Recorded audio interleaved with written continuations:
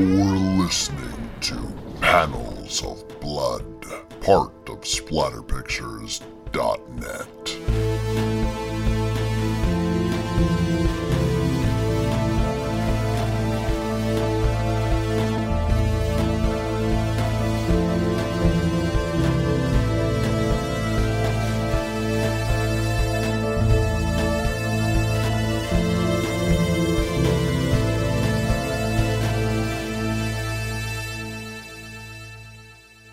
Hello, and welcome to Panels of Blood, the podcast where I read you horror comics from all eras.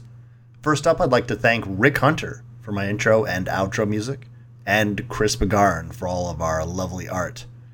We just wrapped up our Mars Attack stories, so that means we're into a little buffer before we get into the next big story. And as we talked about, I'm going to use short horror stories from the pre-code era of comics as a fun thing to do. Now, the last time we did this was back in episode 7. In it, I break down the history of the pre-code era of comics and then creation and eventual end of EC Comics, which, of course, came about after the induction of the Comics Code. So if you want to hear all about Bill Gaines and Senator Kefauver and Dr. Frederick Wertham and all the insanity of the comic book burnings and seduction of the innocent and juvenile delinquency and such, go back and listen to it. If you want to get a lot of righteous indignation to a lot of puritanical, imperialist, racist attitudes and bullshit like that, that gripped the comic book industry for a while. I also mentioned that beyond Tales from the Crypt, EC Comics was publishing a lot of other books.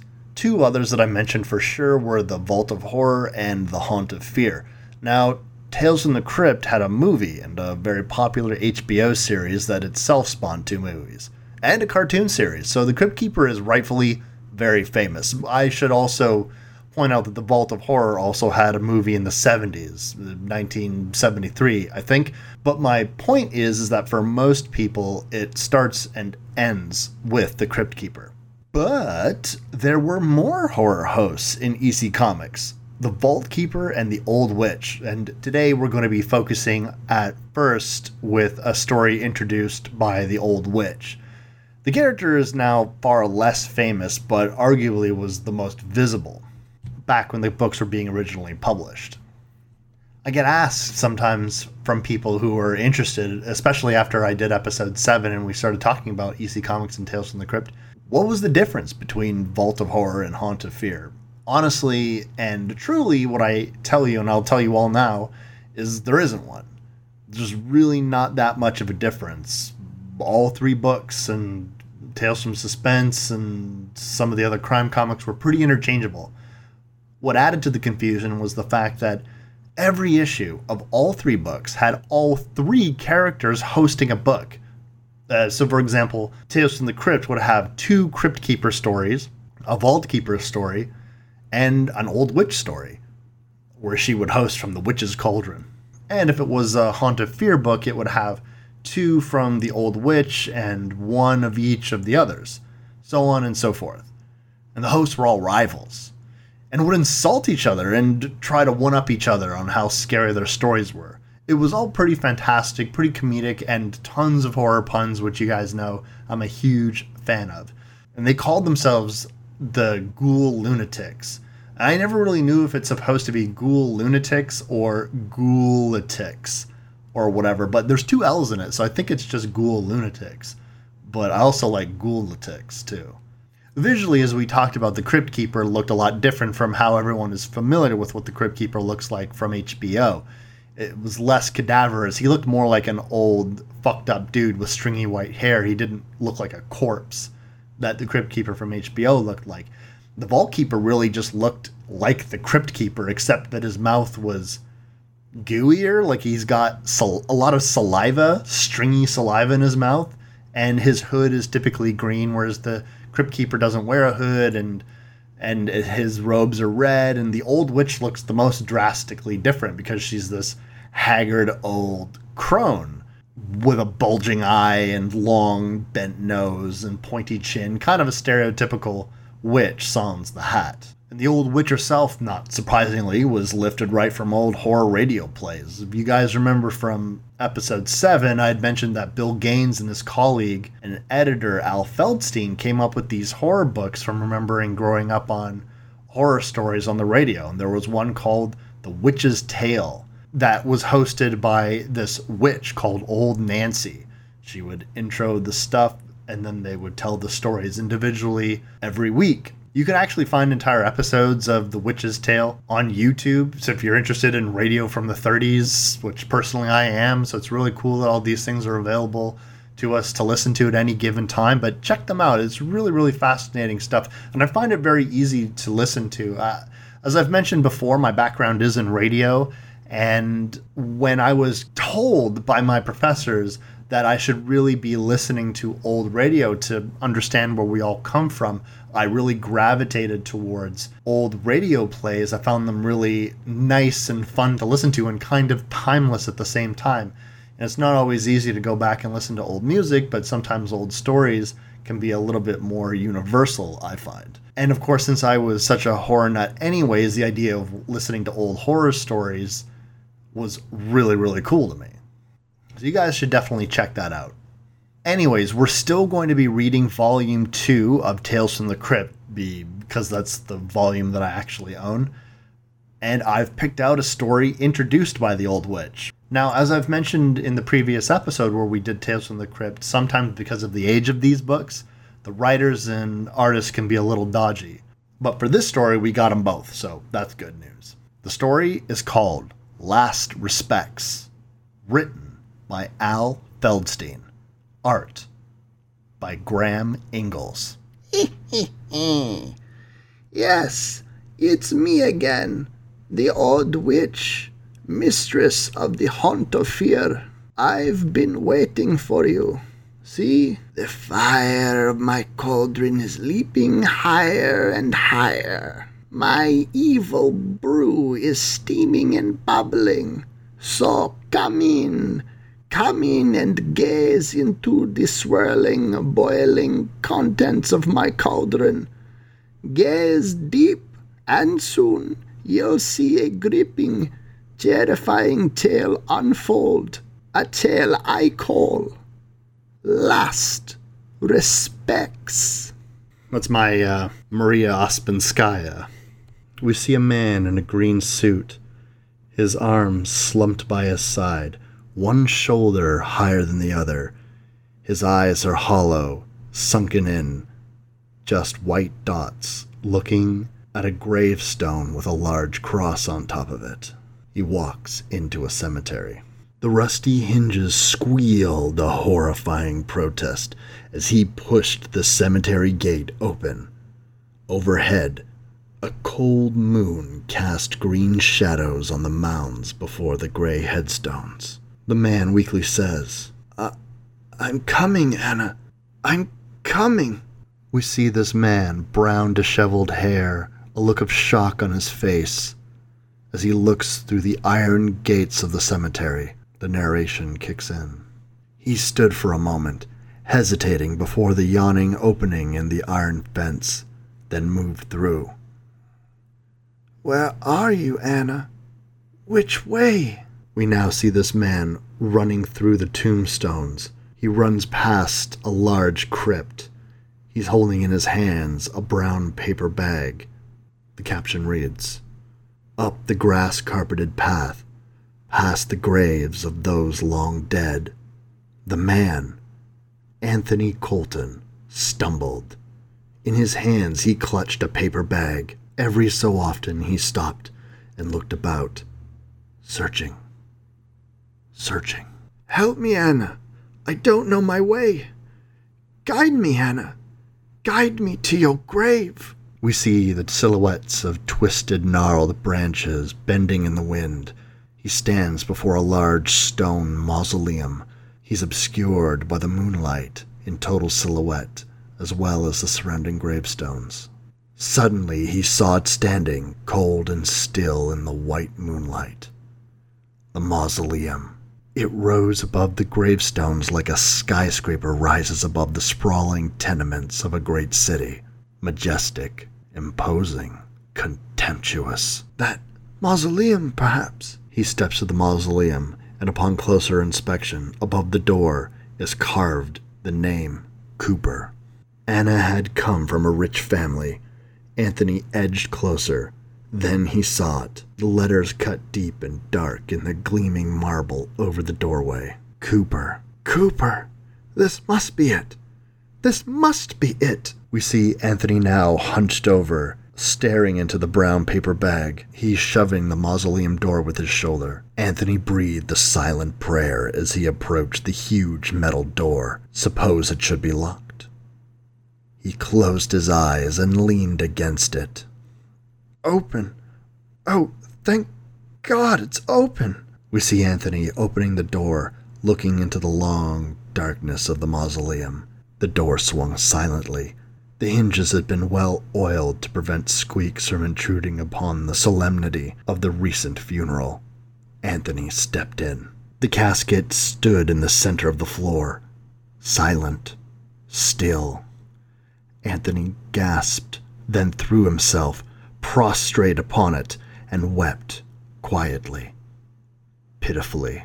We do see Anthony here draped over this casket, his cheek resting against the lid, one arm so far stretched over that it dangles on the opposite side. Anthony now, with a tired look and a weak smile, finally fishes out the bag and starts rifling through it. After a while, the hoarse sobbing stopped. He stood up and opened the paper bag. The sharp crackle of the paper echoed from the windowless walls in an abnormal volume. I brought it, Anna. I brought it for you to sleep with. Forever. We see what he was holding in that bag. It looks like a small stuffed toy, some kind of an animal.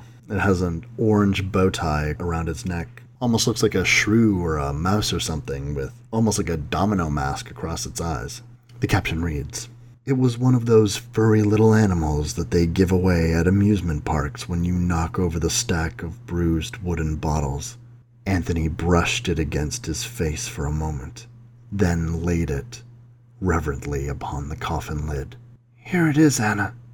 Here. Anthony shook his head, then tried the lid. It was sealed closed. He sighed. It's no good this way, Anna. You can't feel it out here. We see that Anthony has rested the small toy on top of the coffin for now. He looks sad. His hair droops around his face. We now see a flashback of a happy young couple at the carnival. It's Anthony and Anna. Anna, a redhead with a pink dress with a matching sun hat. Anthony in a black suit. The caption reads, Anthony gazed down at the casket with the furry mound lying on the lid. He stared into the black wood of the studded box from far away. The music drifted to him.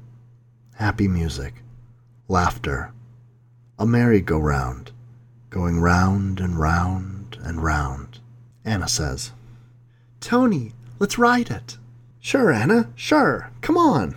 Those stolen hours of happiness, that day at the amusement park when he won Anna that furry little thing. We see the happy couple, Anthony with his arm around Anna. They look at each other adoringly. Next to them, a bald carnival barker with a bow tie and suspenders and a big cigar hanging out of his mouth hands them the stuffed toy that Anthony would later rest on Anna's casket. Oh, Tony, you did it. You did it. Just for you, Anna. Just for you. Here you are, Deadeye. Here's your prize. We now see the couple driving away. Anna has her eyes closed and is resting on Anthony's shoulder. Then the music faded away, and the sound of the car motor replaced it, the hum of the 12 cylinders. Don't you think you had better get back, Anna? We're getting close to the house. Oh, Tony, darling. Why does it have to end? Why? And then the motor stopped. Anna got out of the front seat of the impressive limousine, and Tony opened the rear door for her. Then he put on the brass-buttoned chauffeur's coat and the patent leather peaked cap. We see the two standing outside the limousine.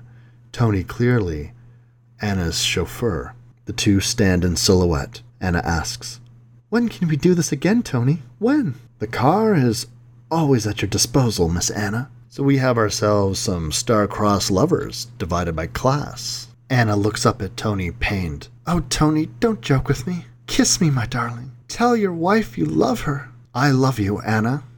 More than just lovers. Married. We have an exterior of the mausoleum. A leaf blows by as violent wind and rain rages on. The caption continues. He stood there, staring at the casket. Outside, a clap of thunder exploded. The mausoleum door slammed with a sudden gust of hot wind. The rain began falling. It's raining, Anna. Raining like that night. That night you came to my room above the garage. We're back in the past now. Anthony, holding a book, looks at an open doorway as Anna rushes in, holding her head. She looks upset. Anna, what are you doing here? I can't stand it any longer, Tony. We've got to tell my uncle. An exterior shot of the house. It's night, and a violent storm rages on. Don't be foolish, Anna. You know what would happen. He'd disown you. Cut you off without a cent. I don't care. I don't care. Now, Anthony looking to her with a pipe in his mouth. Anna looks away, tears streaming down her face. You're forgetting one thing, Anna. You're underage. He can annul the marriage. He wouldn't. He wouldn't. Things have gotten scandalous. Not only are they divided by class, but she's underage. It was the olden days. You know how it is, right? Right, everybody? Right? Yes, it rained that night, but Anna and Tony didn't care.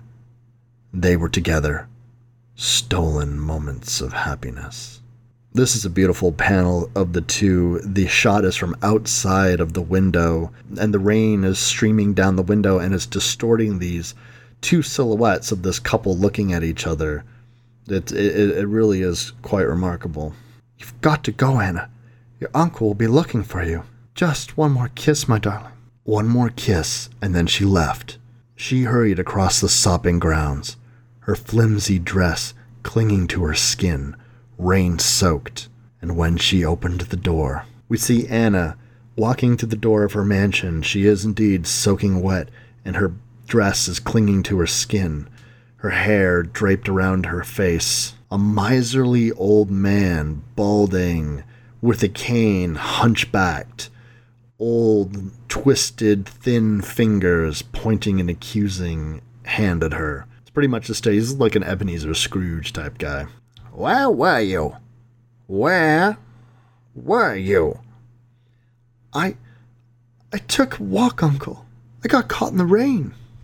We now see a better shot of this old-timer. He's not only has pointy eyebrows and a long nose, long chin, he's also missing quite a few teeth. He's got a cruel frown on his face.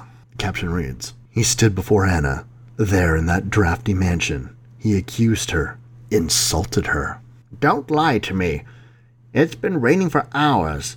I saw you come across the lawn. You've been to the garage. To him, I know. I've seen the way he looks at you. Don't think I'm blind. Don't think I don't know you've been carrying on. Uncle, stop it. Stop it. I can't stand your evil insinuations. If you must know, we're married. Anna's leaned in, telling her uncle this. The uncle looks completely shocked, surprised, horrified. The background is bright orange with black crescents over the top of it. What? Married? To that? That? I don't care what you say. I love him. That's all that matters. We see Anna now clenching her fist, leaning forward. She's standing her ground. Her uncle shakes a miserly fist at her, outraged at this revelation. Silly fool. I'll have the marriage annulled. I won't let you throw your life away. She was in bed the next day. Pneumonia. Anthony came to see her. We see Anthony at the front door, and Anna's uncle is greeting him, or more accurately, telling him to fuck right off. Go away. You're not wanted here. But I'm her husband, Mr. Cooper. A shock of Anthony's face and the back of Anna's uncle's head as he tells Anthony the truth of what he's planning to do. You won't be for long. I've started annulment proceedings. She's underage. Please, let me see her. I love her. Don't you understand? We now see Anthony standing with a man with a doctor's bag, a long blue trench coat, and a fedora. Likely a doctor, and we'll find out that he is. He turned Tony away. The doctor came, and Tony stopped him as he was leaving. How is she, doctor? She's failing, Tony. Doesn't seem to want to live. While inside, we see Anna weakly lying in bed. As her uncle hovers over her, Anna weakly says, Tony, I want Tony. Her uncle replies, No, no, you're finished with him. Finished! We're now back to the present. Tony, looking down at Anna's casket, sobbing. The caption reads, And so she died. Up to the end, her uncle had refused to let Tony see her. The funeral had been held that afternoon. Tony had not been allowed to attend. But now, he was here. Yes, Anna, I'm here. And everything is all right now. I've just killed him. I've just killed your uncle. From somewhere, a stream of water ran down the stone wall of the mausoleum, down the wall onto the cold floor and under the casket. Anthony thinks to himself, The rain coming in. We see him looking down at a stream of water pooling around the casket. The toy he won Anna from the carnival still sitting atop the coffin. Tony turned to go. It was over. Finished. Now he was going away. The old man was dead. Anna's death had been revenged. Goodbye, Anna. Someday I'll come back. Someday. Anthony holds a hand to his chest, the carnival toy in the foreground. He seems to be making this solemn vow to himself. We now see Tony trying to tug and pull at the mausoleum door. The caption reads, He tugged at the huge mausoleum door. It did not move. It was, Tony interjects the caption, locked. Good Lord, how will I get out of here? Tony pulled and wrenched at the door. It was no use. Someone would have to come and open it from the other side. Tony, now yarding on the door as hard as he possibly can, looks panicked, terrified. Help me, somebody. Let me out. Tony, looking desperate, leans against the mausoleum door, hiding his face, begging. A clap of thunder was the only reply. Tony hammered at the metal door until his fists were raw and blood oozed from them. He says to himself, I'll starve to death. Please, God, someone. An exterior shot of the mausoleum. The storm is still raging. It's the dead of night. The caption reads, The rain fell incessantly. It formed little rivers that ran off between the headstones inside the mausoleum. A steady sobbing echoed the falling of the raindrops. An exterior shot again of the mausoleum. The storm was over, and the day has broken. The night passed, and the day dawned. And the day passed, and no one came to that part of the cemetery, so no one heard the knocking, the calling from the mausoleum. We have an exterior shot now. Night. In silhouette, a man running for his life as his hat blows away. A week went by, and every day the knocking, the hammering continued. But no one heard, except a frightened tramp one evening at twilight who ran off, terrified. The week stretched to 2 weeks. The pounding was becoming fainter now, but Tony was still alive. Then, almost a month later, the beating and the calling stopped. The day following Tony's death, after having been locked in the mausoleum for almost a month, they found him. The engraver was delivering the plaque for Anna's coffin, and when they swung open the massive metal door, we see the graver, and we see a person who, at the very least, is dressed as the doctor that Tony spoke to in his flashback. In the foreground, we see the outstretched arm of Tony. We can tell because it's still wearing the green jacket he was wearing. It's twisted and frozen. A third man, obscured by all the captions, is wearing a gray suit. The doctor says, "Good Lord, look, a dead man." The graver says, "It's that chauffeur of theirs, the one they've been looking for." The man in gray says, "He's only been dead a day or so." We see in the foreground of this panel Tony's face, his eyes wide open, his mouth agape. He looks thin and shocked, horrified even. The man in gray says, "What's this around him? Bones!" The doctor looks into the casket. "Hey, this coffin's been pried open. The guy must have been trapped in here. He stayed alive by catching water in this urn," the doctor says. "And eating. Oh God, no!" The two men stand outside the mausoleum, now discussing what has just transpired. The caption reads, "They took Tony away. They put the white, picked clean bones back into the coffin and sealed it up again. Then they closed the mausoleum."